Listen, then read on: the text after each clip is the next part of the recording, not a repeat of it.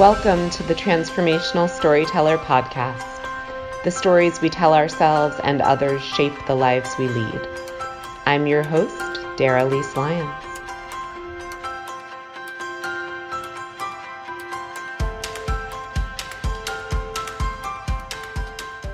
I first met today's guest, Lisa Cohn, at an authors conference in New York City. And she had a tremendous presence. She has a tremendous presence. And she came up to me and introduced herself, and we immediately became lifelong friends. I did not know her story until getting to know a little bit more about her. And it is one of the most incredible stories of transformation and healing that I've ever heard. Lisa had a very unusual childhood that I will let her tell you about, and the fact that she has emerged a pillar of strength and leadership and hope for so many, and just a voice of empathy and kindness. It baffles me. And reading her book, I think it's a life-changing book, and we'll be talking about that a little bit more as we get deeper into the podcast. But I wanted to give Lisa an opportunity to tell you just a snippet of her story, and I hope that it inspires you the same way that it inspires me. I am lucky to know this woman. Hi, Dara Lise. Thank you for having me. It's great to be here. I'm thrilled to talk with you and to talk about To the Moon and Back, A Childhood Under the Influence, my newly released last September memoir.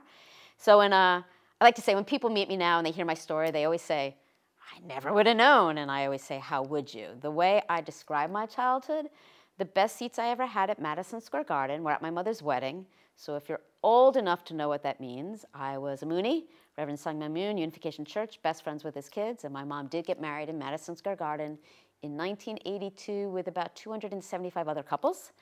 And on the other hand, the best cocaine I ever had was from my father's friend, the judge, because my dad is sex, drugs, and squalor, East Village of New York City in the 1970s. So I grew up between these two contrasting, juxtapositioning, crazy worlds. And now I am a leadership consultant and executive coach. I've had my business for over 20 years. And the stories that I tell in the memoir about what happened, I've taken everything I learned to heal and grow, and I bring it to my business. And I'm just trying to spread a message of hope and love with the book and with what I'm doing.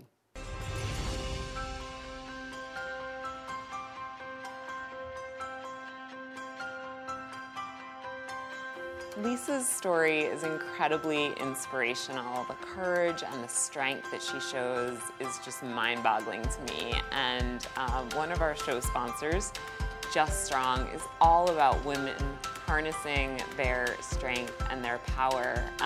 If you would like to take advantage of the generous 10% discount that Just Strong lifestyle brand is offering for any of their items or clothing or whatnot, go to their website, juststrong.com, and enter the coupon code DaraLise10 for 10% off at checkout.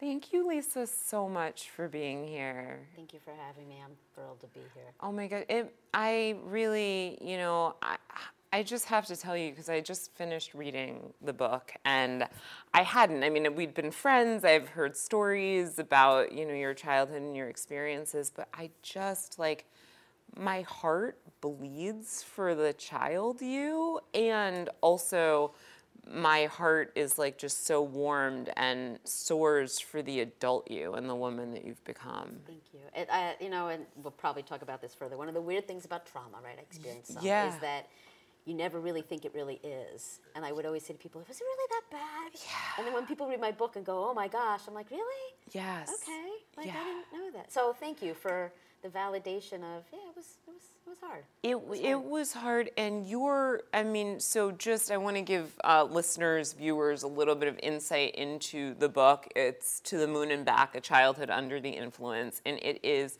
your experience, as you touched on in your story, but it's your experience growing up, the child, and I want to say, I'm going to use a word that might feel kind of intense, but for all intents and purposes, you were abandoned as a child.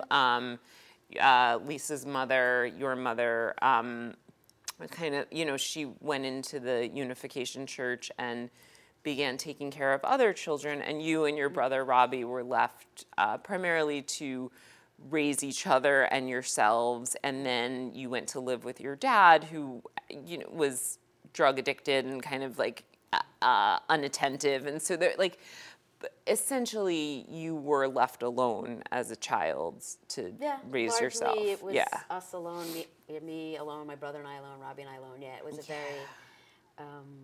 So the story of my mom leaving. So my mom, the things I say. So first of all, by the time my mom found the church in 1974, I was 10 years old, and by that time.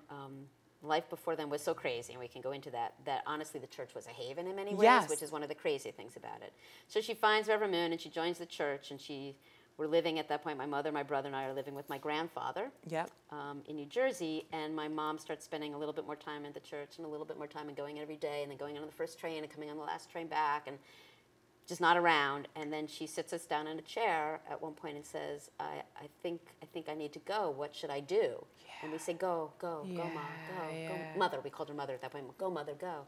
And so then she left, and she moved into the church, into New York City, to work for the group that helped the parents who were members but couldn't leave their families because they had kids. So she went in to help them because they couldn't leave, but she left us.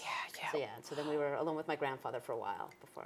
And you touched on this, but one of the most disturbing things for me about that was that you were sort of tasked with making the decision to tell her to abandon you. And, I felt like, essentially, as I was reading about your parents, I felt like they were the children and you and your brother were the adult. Is that fair to say? I mean, my parents, in their defense, were very young. Yes. They were 18 when they got pregnant with my brother, 19 when they had him, 20 when they had me. So they really were not ready to be parents.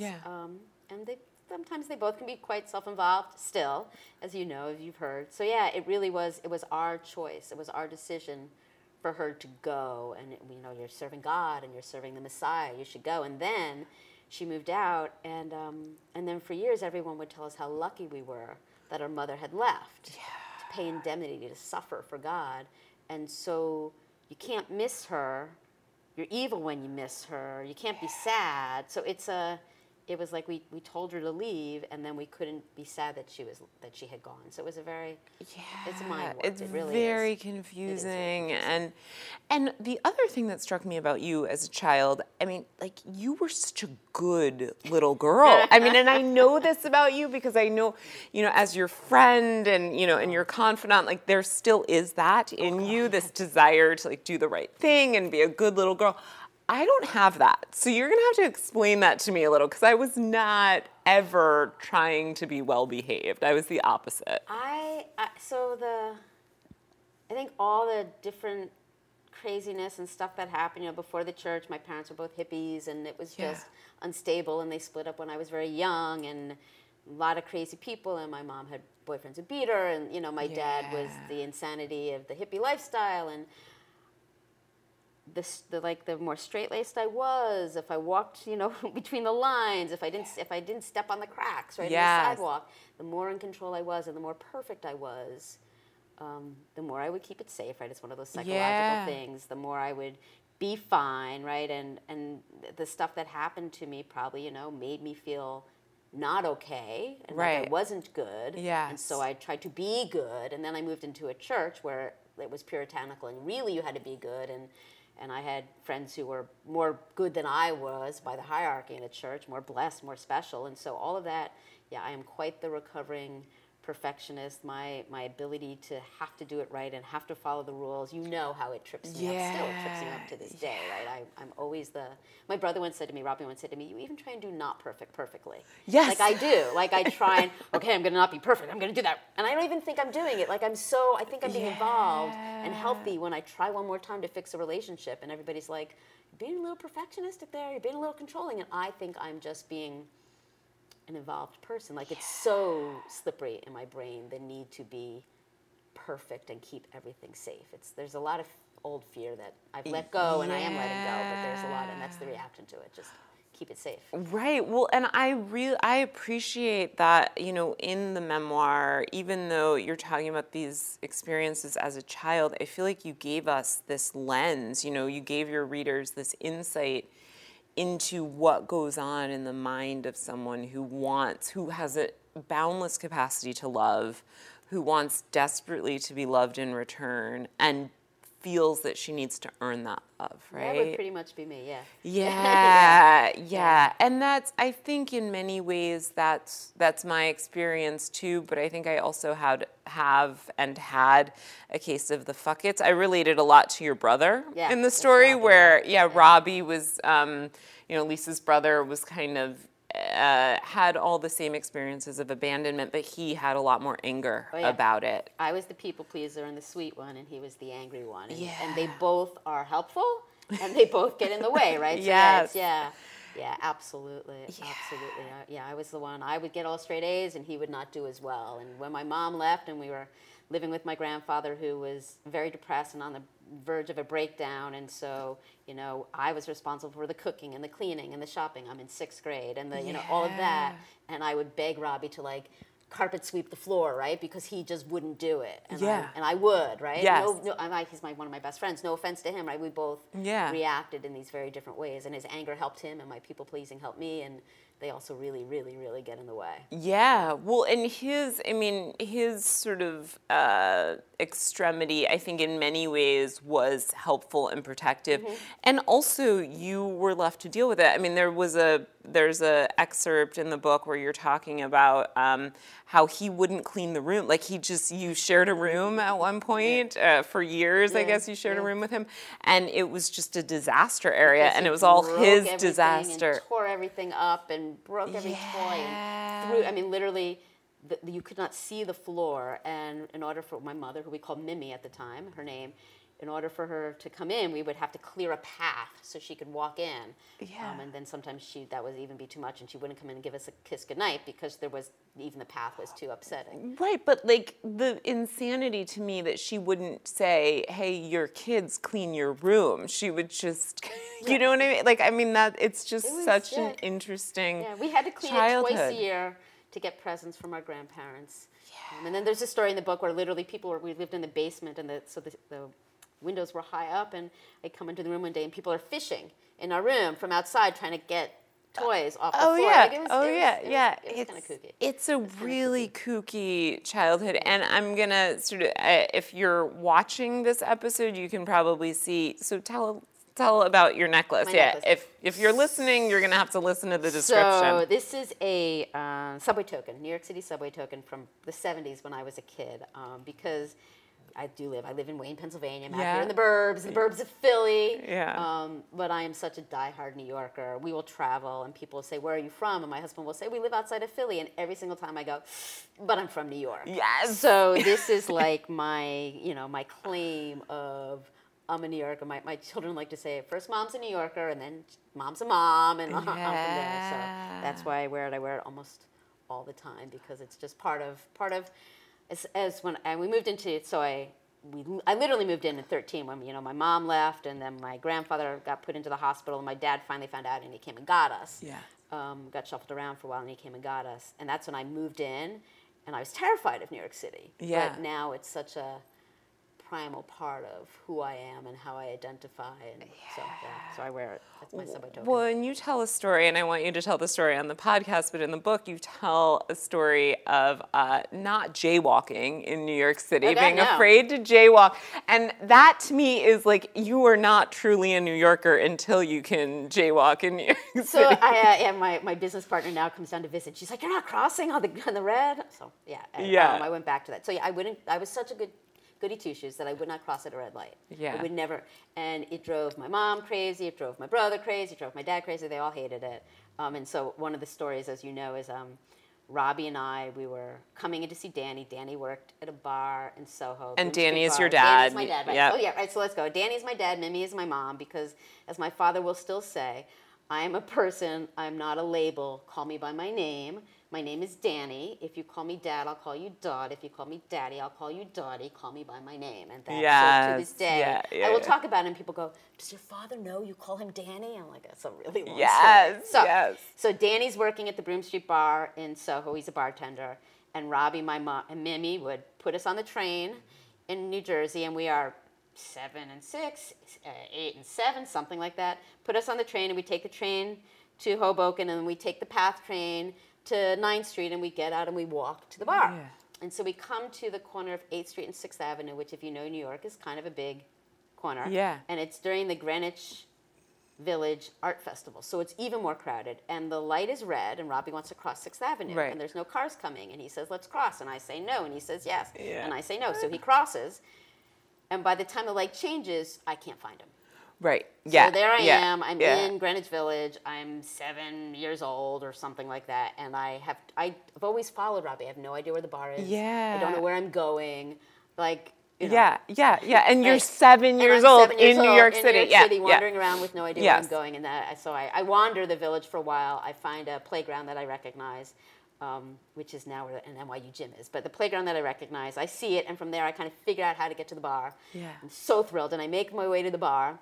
And I walk in, and Danny's supposed to be behind the bar, but I look, and there's this man with a bald head behind the bar. Not my dad. So I am, now I'm crying, right? Now I'm like, I'm lost, I'm found, I'm lost. And it turns out that it is Danny, because he got drunk that night, the night before, a couple nights, and he shaved his head. So he comes up, and he's like, Twink, it's me. And that's what he used to call me. He calls me Twink, Twinkle Star. And he's like, where's Robbie? And I'm like, I don't know. And Robbie at that point was at the other end of the bar crying because he had lost his little sister in New York City, and there was a strange man with a bald head. Behind the bar. And a tooth earring, apparently, right? Is that? So Danny was once at the bar, and there was a bar fight, and he went out to help, and someone knocked out his tooth, and so I took it, and he had it made into an earring, and he hung it. So he would, when my 5th grade play, he came and he showed up with the bald head and a top hat and a tooth hanging from his ear. Oh my gosh, And I thought, just going, I just have normal parents. And that was before the church, right? So that's why by the time we got to the church, it was my mom wore a bra and skirts and not homemade clothes and stopped cursing and became more normal, even in the cultish normality. So it's interesting. And there was a lot of that, right? Like a lot of kind of like taking sanctuary even in the absurd, and a lot of feeling like, okay, well, this is better than what was, so I'm going to need to settle for that. And what do you think, because there were parts in the book, because I wanted to like, I'm so on your side, as your friend, as a reader, et cetera, like I'm so on your side. And so I wanted to, as I was reading the book, I kind of wanted to be mad at everybody on your behalf. I wanted to, but I found that there were some beautiful things that came from your childhood and some beautiful things that came from your experience in the church. And one of the things that I know about you is like, you are a person who makes everybody feel welcome, and you're a person who includes, and a person who, like, I don't think it's possible to be an outsider in your home or a stranger, in your experience. And I felt like a lot of that came from your experience in childhood. And so I don't know, I'm wondering if you can talk about that a little bit. So yes, and maybe. It's interesting because when I wrote the memoir, I am a person who has a huge heart, and I am a person who sees the positive, and I've learned to look for the positive. It's one of the ways I've healed, is one of the practices I believe in. And so I look back at the past, and I thought, okay, so what I got from the church was my loving heart. Because what happened was, we joined, I'm very young, and I realized I can do actually nothing for God. Like, I can't be helpful, so what I'll do is I will love my brothers and sisters, all the church members, more than anybody else. I'll be the most loving, I'll take care of them, and I make an active decision to be very loving. And so I thought, well, I probably got my loving heart from the church. But I will tell you, I have 3 friends in the church, Reverend Moon's daughter, and then 2 other children, Korean girls, who were born and raised in the church. And I have reconnected with them. And when I would say that to them, they all go, you were like that when we met you? Yeah, that's, So I think that's me. But I think what I got from both, there's many things I could say that were not great about the Unification Church, but it did talk about one humanity and all races and everybody together and one family of man, right? And then So I had that inclusiveness, I think, from that. And then my dad, you can say a lot of crazy things there, but my dad welcomes everybody and is very engaging. He's really wonderful if he's not your father. Yes. Right? And is very open-minded. So I have a very open mind to a lot of things, and so I think my experiences gave me that in some ways. Right. That's kind of, so like I think I was always loving, but it ratcheted it up in different ways, I think. Oh my gosh, yeah. And your loving heart, I mean, that was something that I, even before your mom joined the church, as I was reading the book, like there was a lot of love, but also a lot of anxiety wrapped around love. So I'm thinking about you kind of in the early part of the book, some of the first chapters, you would be sitting in the hallway, like waiting for your mom to come out of the bathroom, and you'd be like crying, because you just wanted to be with her and you just wanted to love her. I was terrified she would leave. My dad had left. They had split up. My dad had left, and I was terrified my mom would leave. Well, I wonder, do you think on some level you had some sort of like premonition or psychic, because I feel like what you were afraid of ended up happening. Well, possibly, and Robbie used to say, she's going to leave too. But, I mean, he was an older brother, and he used to say that. Maybe. Maybe it was my greatest fear, and then it happened. Yeah. Right. And I think, one of the things, when our greatest fears happen and we survive them, like that for me is when we really become aware of our own resilience as human beings. What's funny, and you said anxiety, and I just said to you right before we started, so clearly I have some anxiety, right? And it makes total sense that I have anxiety. Right, yes. But I was so not aware of it. And so the other day, a good friend was reading the book, and she's like, it's dripping with anxiety. And I'm like, I had no idea that was the tone I was vibrating at, right? Because when it's all you know, it's all you know. And even though I knew my childhood was weird, I didn't know it was bad, and I didn't think it really had hurt me, right? And even though, like, as you go through the book, I go through a lot of experiences, and I end up crawling into Al-Anon on my hands and knees, at the age of 24, basically saying, tell me if he's an alcoholic. There's no way I would ever be with an alcoholic. And all these people with their poor, low self-esteem, totally unaware of how damaged I was and how self-loathing I was and how, like, all of that inside me, I am so functional. Yes. I'm so good at functioning and thriving and surviving, right? And just doing it, gritting my teeth and doing it, as you know, part of that perfectionist thing, that I didn't even realize.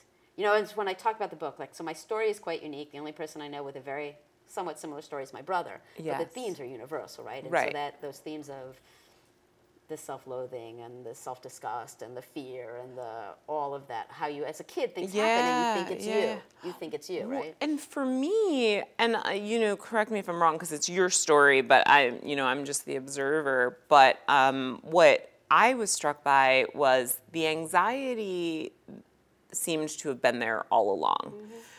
I felt like the self-loathing was something that it was either taught to you by your experiences in the church, or it was intensified by your experiences of the church. Because what I felt like, for those of you who aren't familiar with the Unification Church, I was not familiar with it. But essentially, like, if you are the Reverend Moon was like he was seen as the Messiah, and then his children were seen as sort of like these blessed children, true children, like sinless and revered and and then there were other children who were like born into the church, and they're blessed children, and they're born without original sin, and they are also very, very special. Right. And then the rest of you. And so I felt like that hierarchy of like, okay, I am a mistake, that feeling of no matter what you did, you were never going to be good enough. Like, I'm maybe that was there before, but I feel like it got very solidified in the church. So I think it was there before, as you know. There's a strong possibility that I was molested when I was a kid, right? Which gives you a real sense of being tainted, right? Yes. So start with that or not, right? And then a lot of things happen, and my parents and stuff, you take it on as a kid, right? Yeah. It must have been, my dad left because of me, right? Yeah. That's what kids do, right? Yeah. And so you take that on. And then we got to the church where it was about, good and evil and the hierarchy, and I was definitely at the low end of the hierarchy, and the need to suffer and pay indemnity and be perfect for God, and I clearly was not perfect, and so that intensified it further. And then, as you also know when you read in the book, I was best friends with his kids, and got involved in, the only way I can say is a soap opera. Like, I got involved in a incredibly traumatic situation where a dear friend of mine spread rumors about me. Yeah. They got to Reverend Moon. He banished me from his children. So I like to say the Messiah said I was bad, right? Yeah, and so you do all that, and it just got it even bigger. And then when I finally left, I still knew it was true. I just couldn't do it anymore. Yeah. And so that was failing, right? So it all just kind of ba-boom, ba-boom, ba-boom, ba-boom, ba-boom, that came up with the, badness. Yeah, and there was such a hunger. There is such a hunger, I think, in your story to redeem yourself, right? Like a desire to just figure out how to pay, to atone, I think I still or have whatever. that driving me. Now that you say oh my that, God, yeah. every time we get together, you're like, you're doing it again. Yeah. Oh yeah, I am. You're right. That's right. You're like, this is working for you. Why did you stop it? Because you need to be strong. Yeah, I did it again, and I did it again, and there is that redemption thing that. And I mean, I think that might be part of the human experience, right? That we all just want to be loved and figure out how to do that. And I too have that, like, I need to earn love and affection thing. And, I want to kind of talk a little bit about the work that you do now, because I feel like that is in some ways your redemption. Like, you took your story and you've been helping people. And even before your book was out there, even before you had written a book, you were doing this work to help other people. So what has that been like? So I own a leadership consulting and executive coaching firm. So I work with organizations and with individuals, helping them be better leaders and better managers and better in the corporate world. And I do it from a much more internal place as well, right? Yes. And so I mean, the cool thing is now my memoir is out, so I get to say, well, you know my story, so you know this is from Al-Anon, right? But I share the things I learned in 12-step meetings, the things I learned in therapy, I share the things I've learned in every self-help and meditation and mindfulness and positive psychology and all of the things I learned to heal. Yeah. I think as people, as human animals, we all need this. Yes. Or want it, or it's nice to have it, all these things.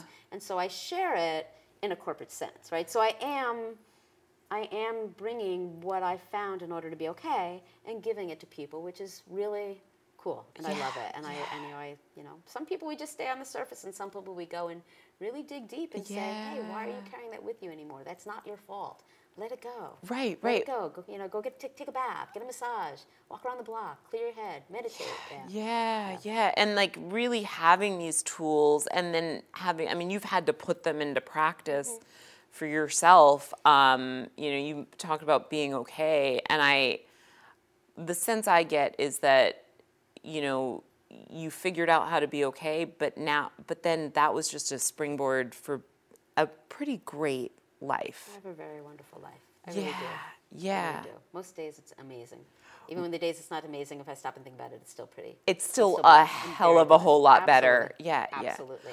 Well, and to say you're blessed, that's such a humble way to put it, because you worked really hard.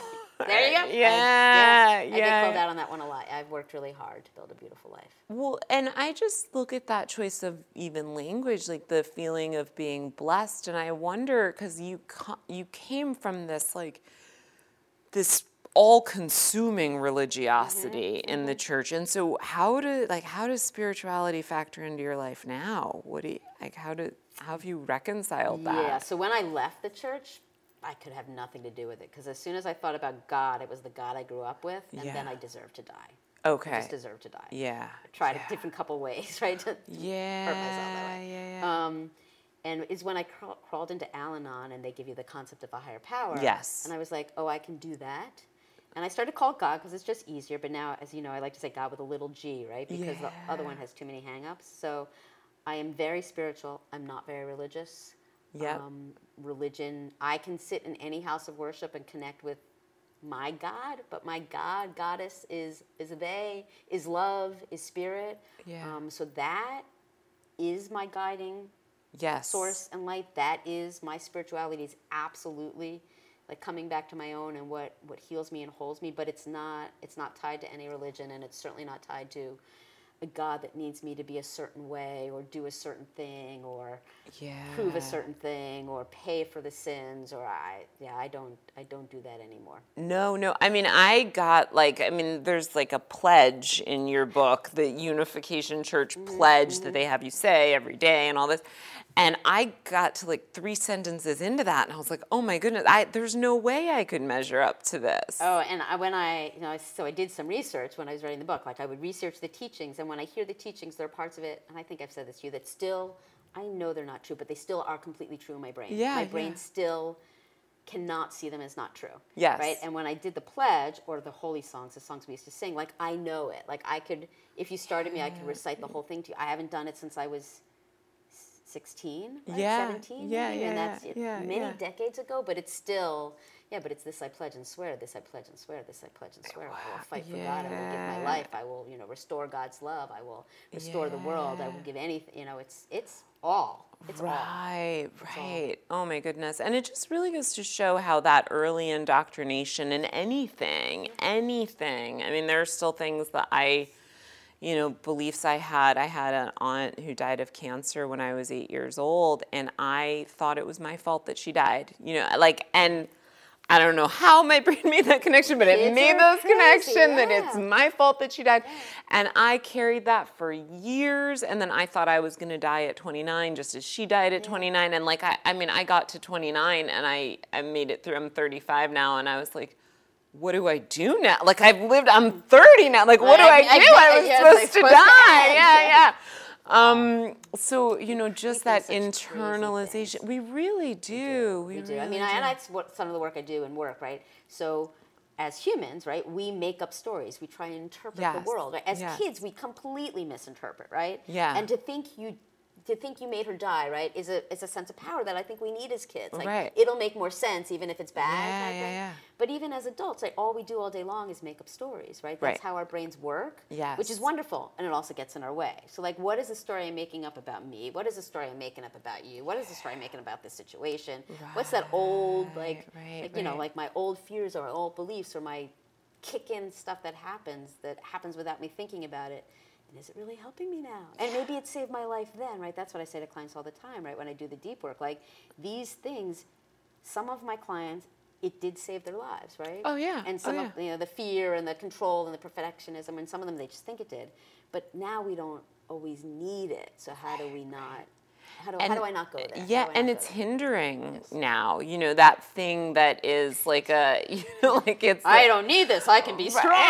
Right. I mean, I think it's like a life preserver, right, in a way. But then it becomes a weight. Yeah, and it'll just drag you down. And I kind of wanted to ask you a little bit about. So I want to save your mother till after. I want to ask about your dad because I feel like we talk about a life preserver and a weight, and that is a really good metaphor for your dad. Yeah, because there were times in the book where I felt like, oh wow, he really is there. He showed up for you. He took you in. I feel like he really wanted to be good, but at the same time, he taught your brother how to smoke pot, at the same time. At the age of 10, right? He's 10, a little young. Encouraging you to like have sex, and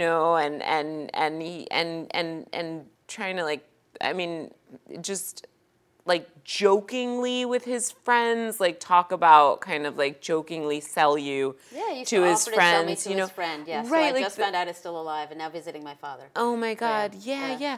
So there's like all this weirdness in your dynamic with your dad, and so I kind of wanted to ask, like, what was the story that you told yourself about your dad as a child? And I do know a little bit about reading your book, but I want like you to be able to kind of articulate that.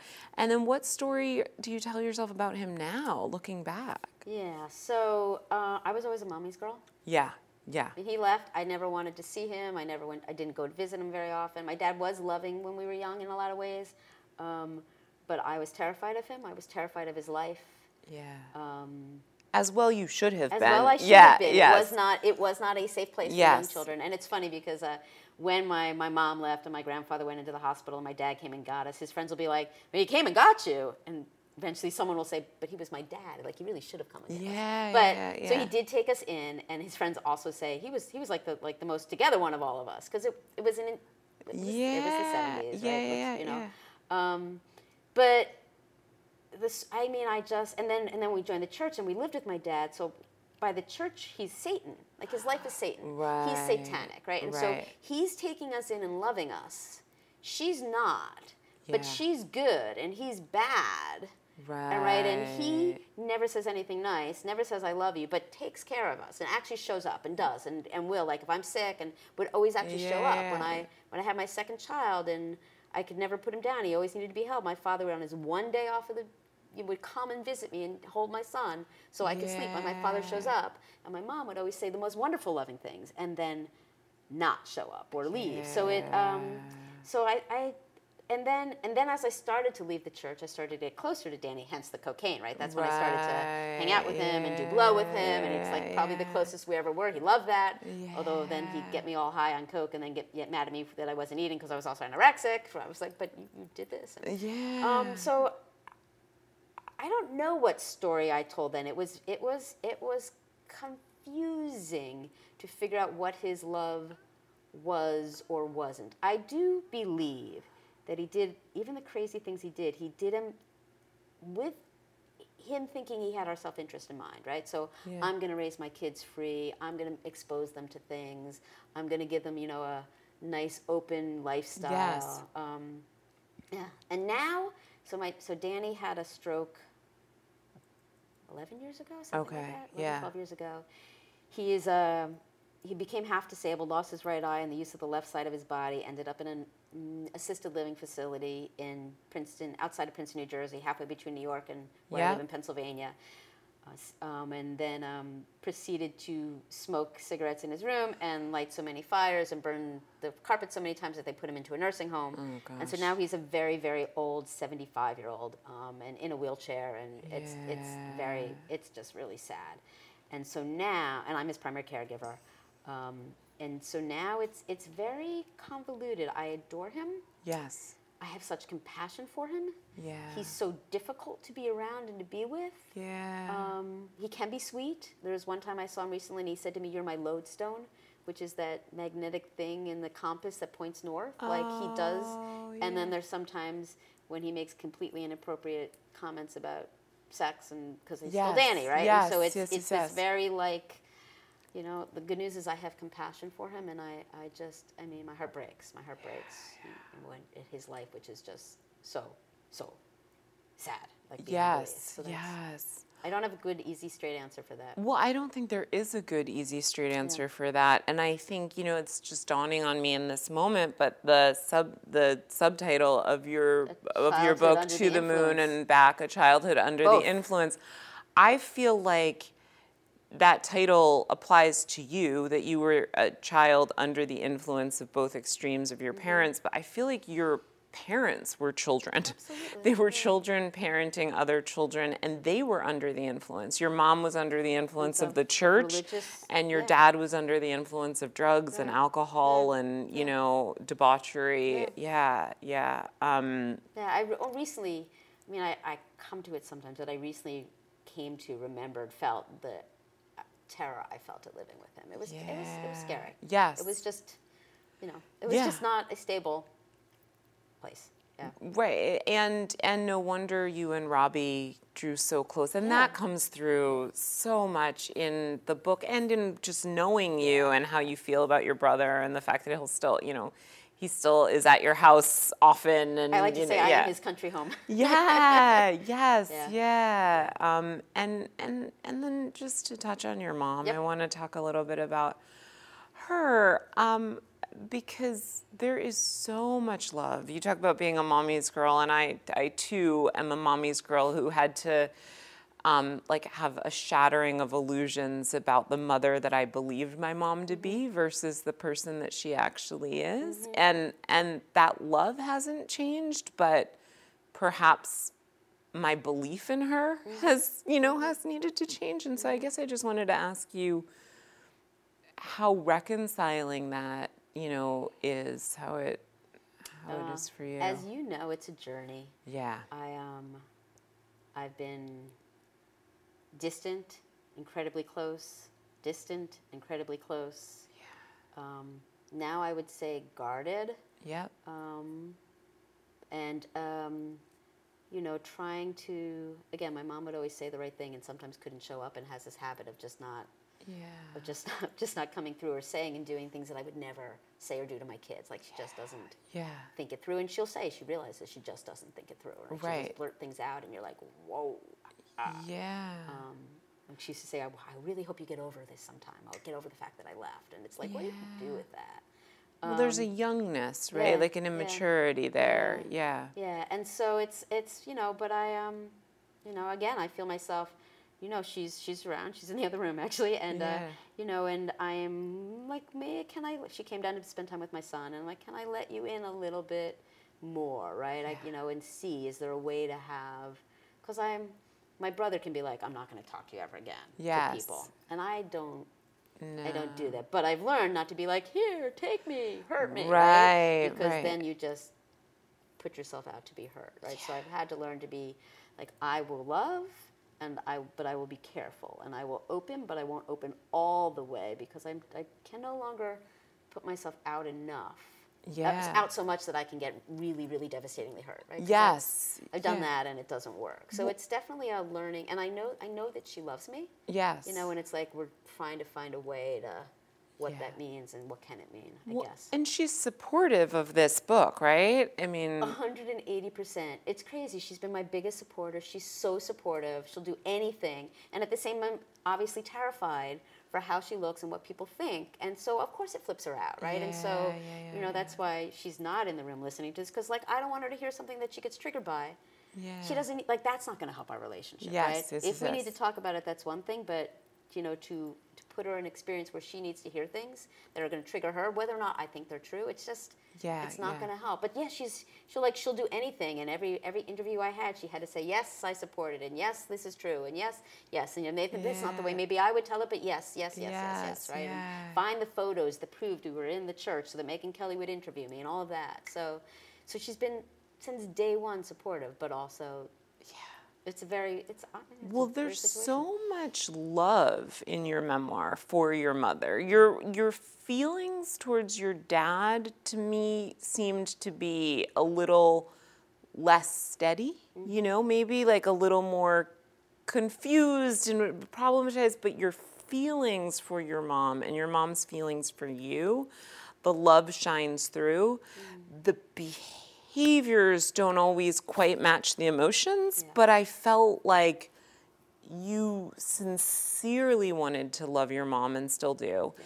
And your mom sincerely wanted to love you and maybe didn't know how to bear that out. Yeah. I mean, does that feel kind of accurate? Maybe makes sense. Yeah, and I have to remember that, so when I was interviewed for Megyn Kelly, in the backstory, they said, were you brainwashed?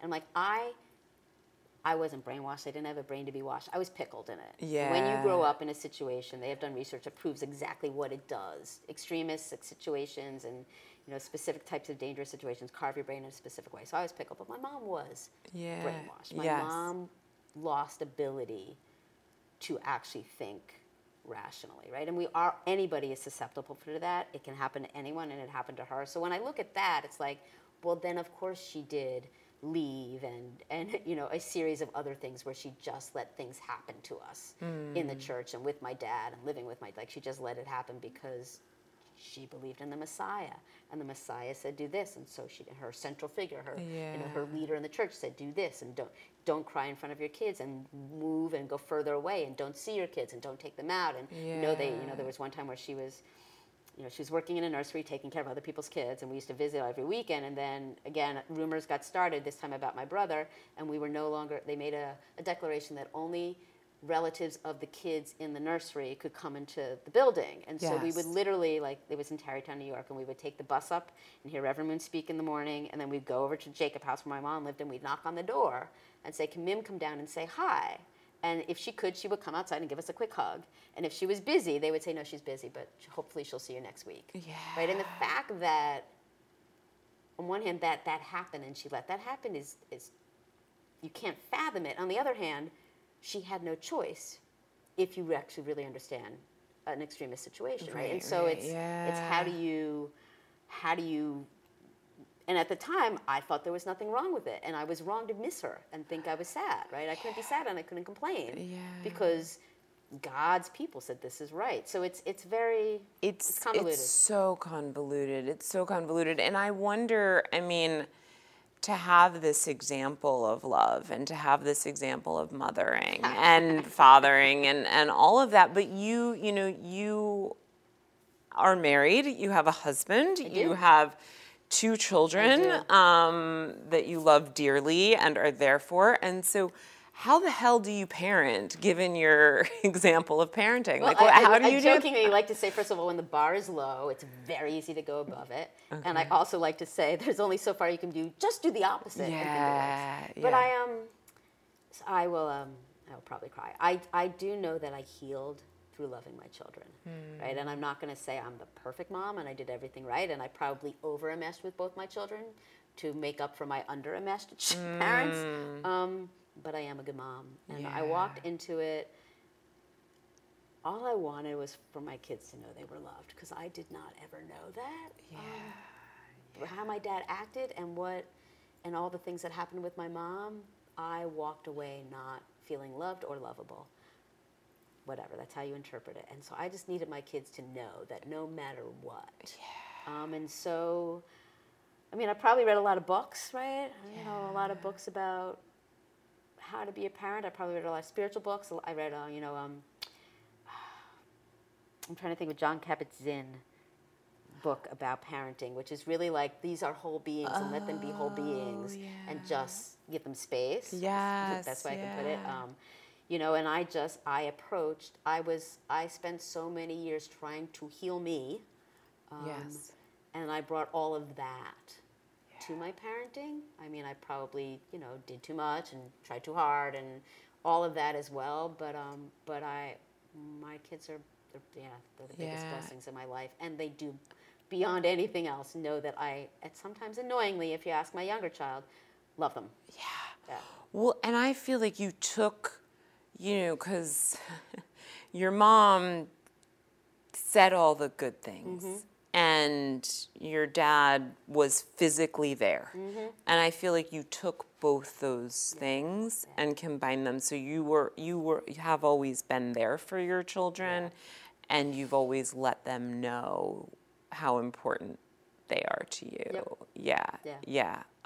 Which is just And again, I probably went over, but I'd rather go over than under. Right. They're okay. They're not too messed up from it. So. Well, they're pretty great people. They're pretty great people.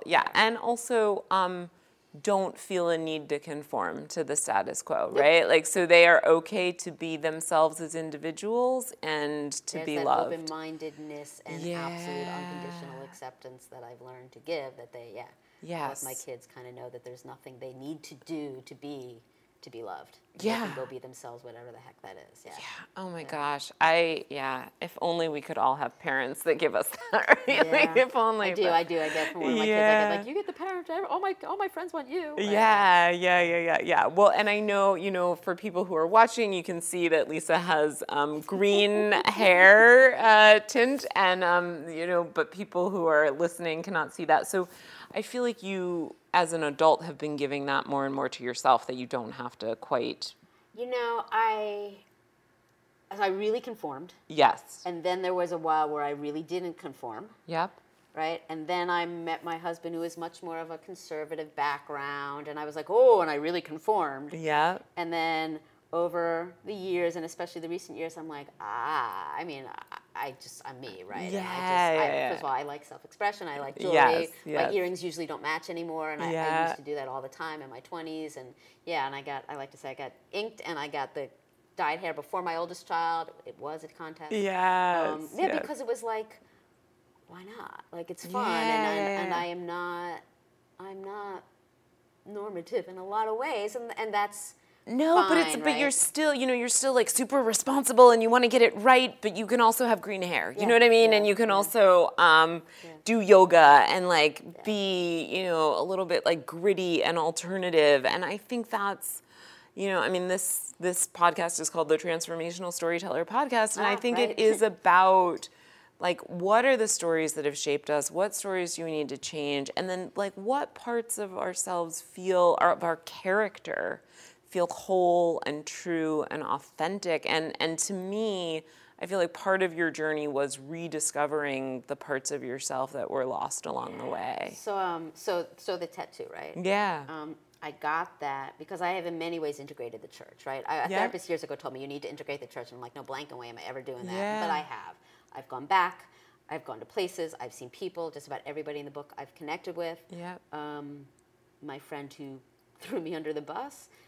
I'm going to see her for the first time in decades on Wednesday. She's picking me up at the airport in San Francisco. So I really integrated that, and this was about owning my life with my dad, right? Because the funny thing is, it's exactly what I remember his girlfriend having and doing to my father's friends, and it is similar to what she has, and kind of similar to what they have, but not exactly, which is the funny thing about memoir.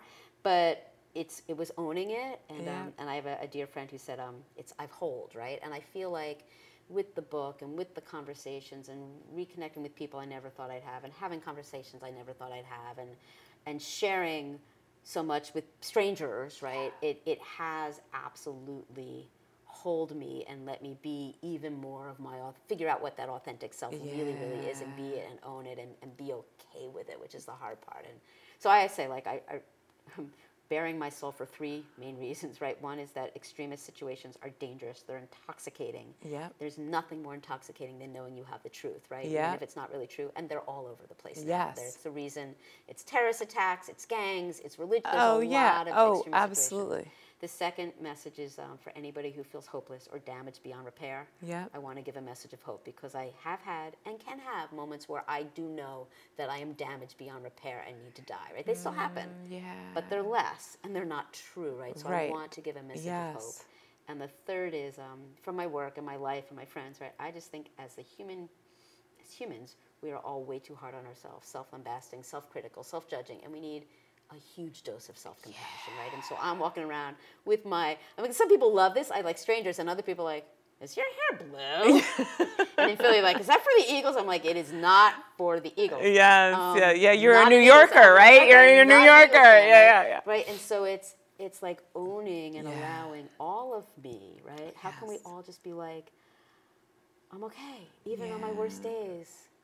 I'm okay, right? And even when I mess up, I'm okay. And even when I feel like I can't get out of bed, let me get myself a hug because I'm okay, right? And especially at those times, I know, right? Especially at those times. Not even when I mess up, but especially when I mess up. Yeah.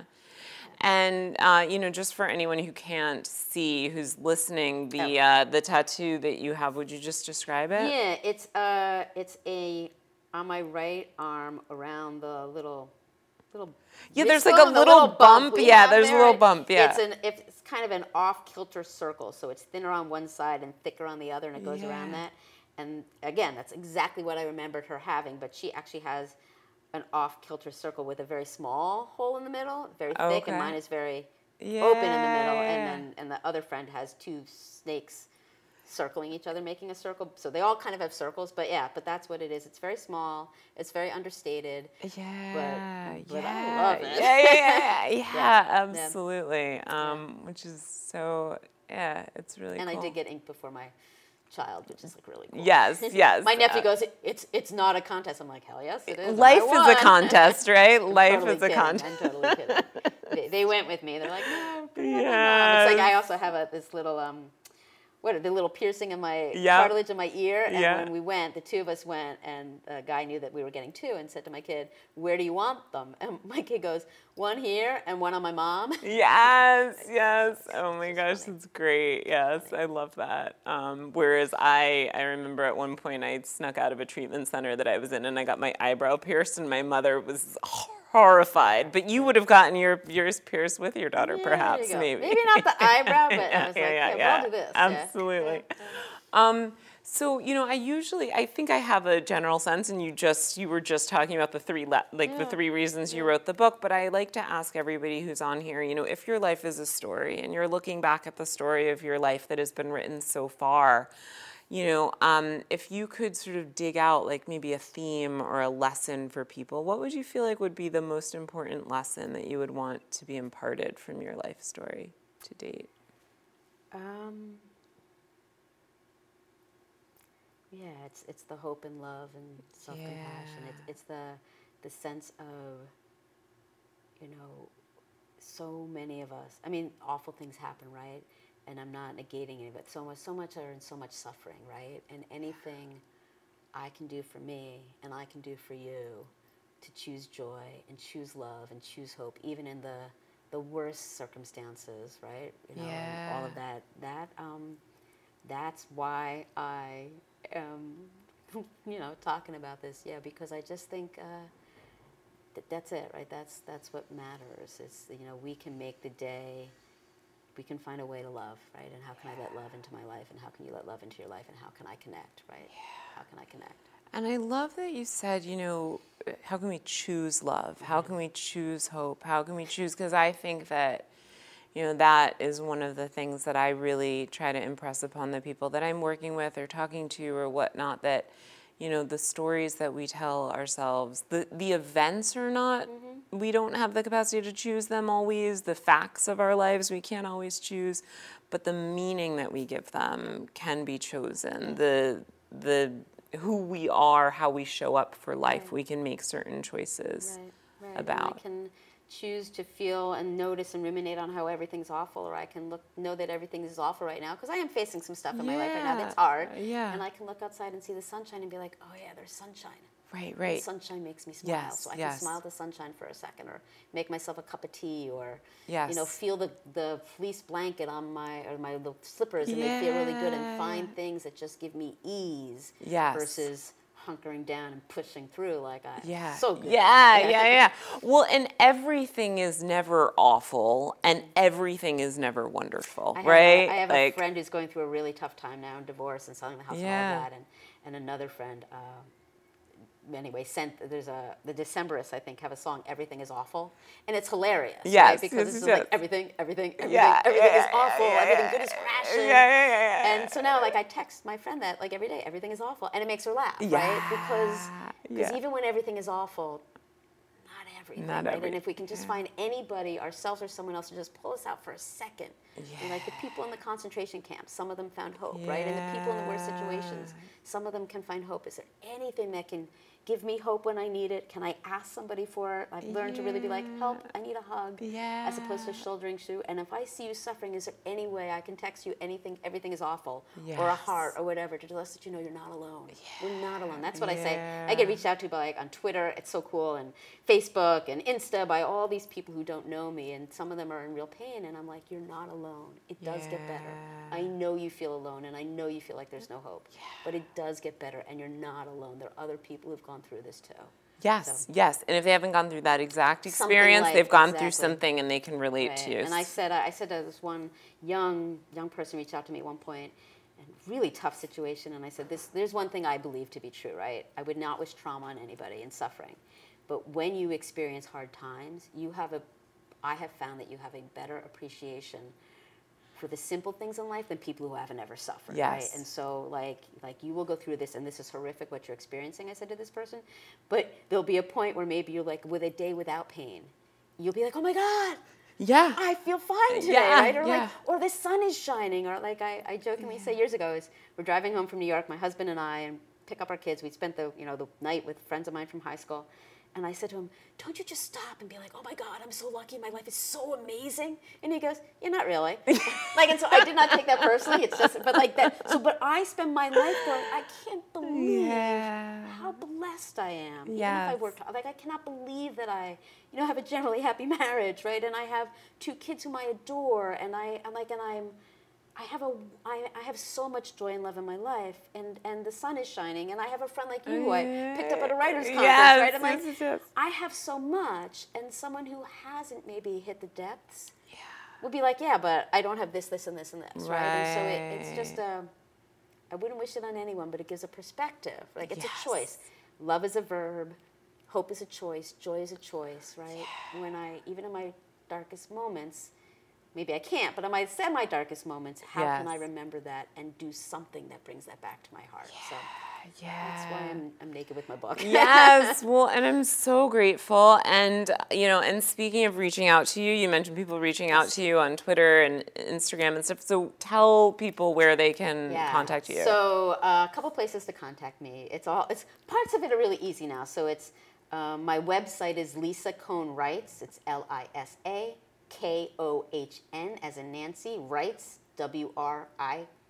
Yeah, like writing, right? Yeah. .com. And all of my social media is Insta is Lisa Kohn Writes, Twitter is Lisa Kohn Writes, Facebook is Lisa Kohn Writes. They're all different ways. And so when people I don't know reach out to me, it's even more amazing than when people I do know reach out to me. So you can email me, you can tweet me, you can Facebook message me, you can Insta me. Yeah, and we'll put links to all that in the show notes so that people can be in touch. I love connecting with people, and I will speak anywhere about this to anybody because we could all be so much happier. Yeah, well, thank you again so much. Thank you so much. I highly encourage you to buy a copy of Lisa Kohn's book, To the Moon and Back, A Childhood Under the Influence. I read it and I was riveted from the first word to the last word.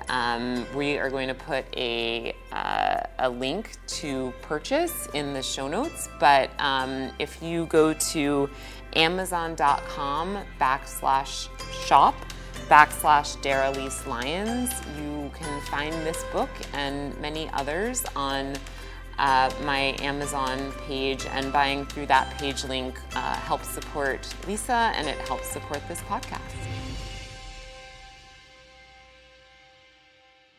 Thank you for tuning in to another episode of the Transformational Storyteller Podcast. As always, thanks to our episode sponsors, our production team at Rebel Hill Consulting, and of course, many thanks to you, the listener. Whoever you are, wherever you are, I hope you're creating stories that empower you and inspire others.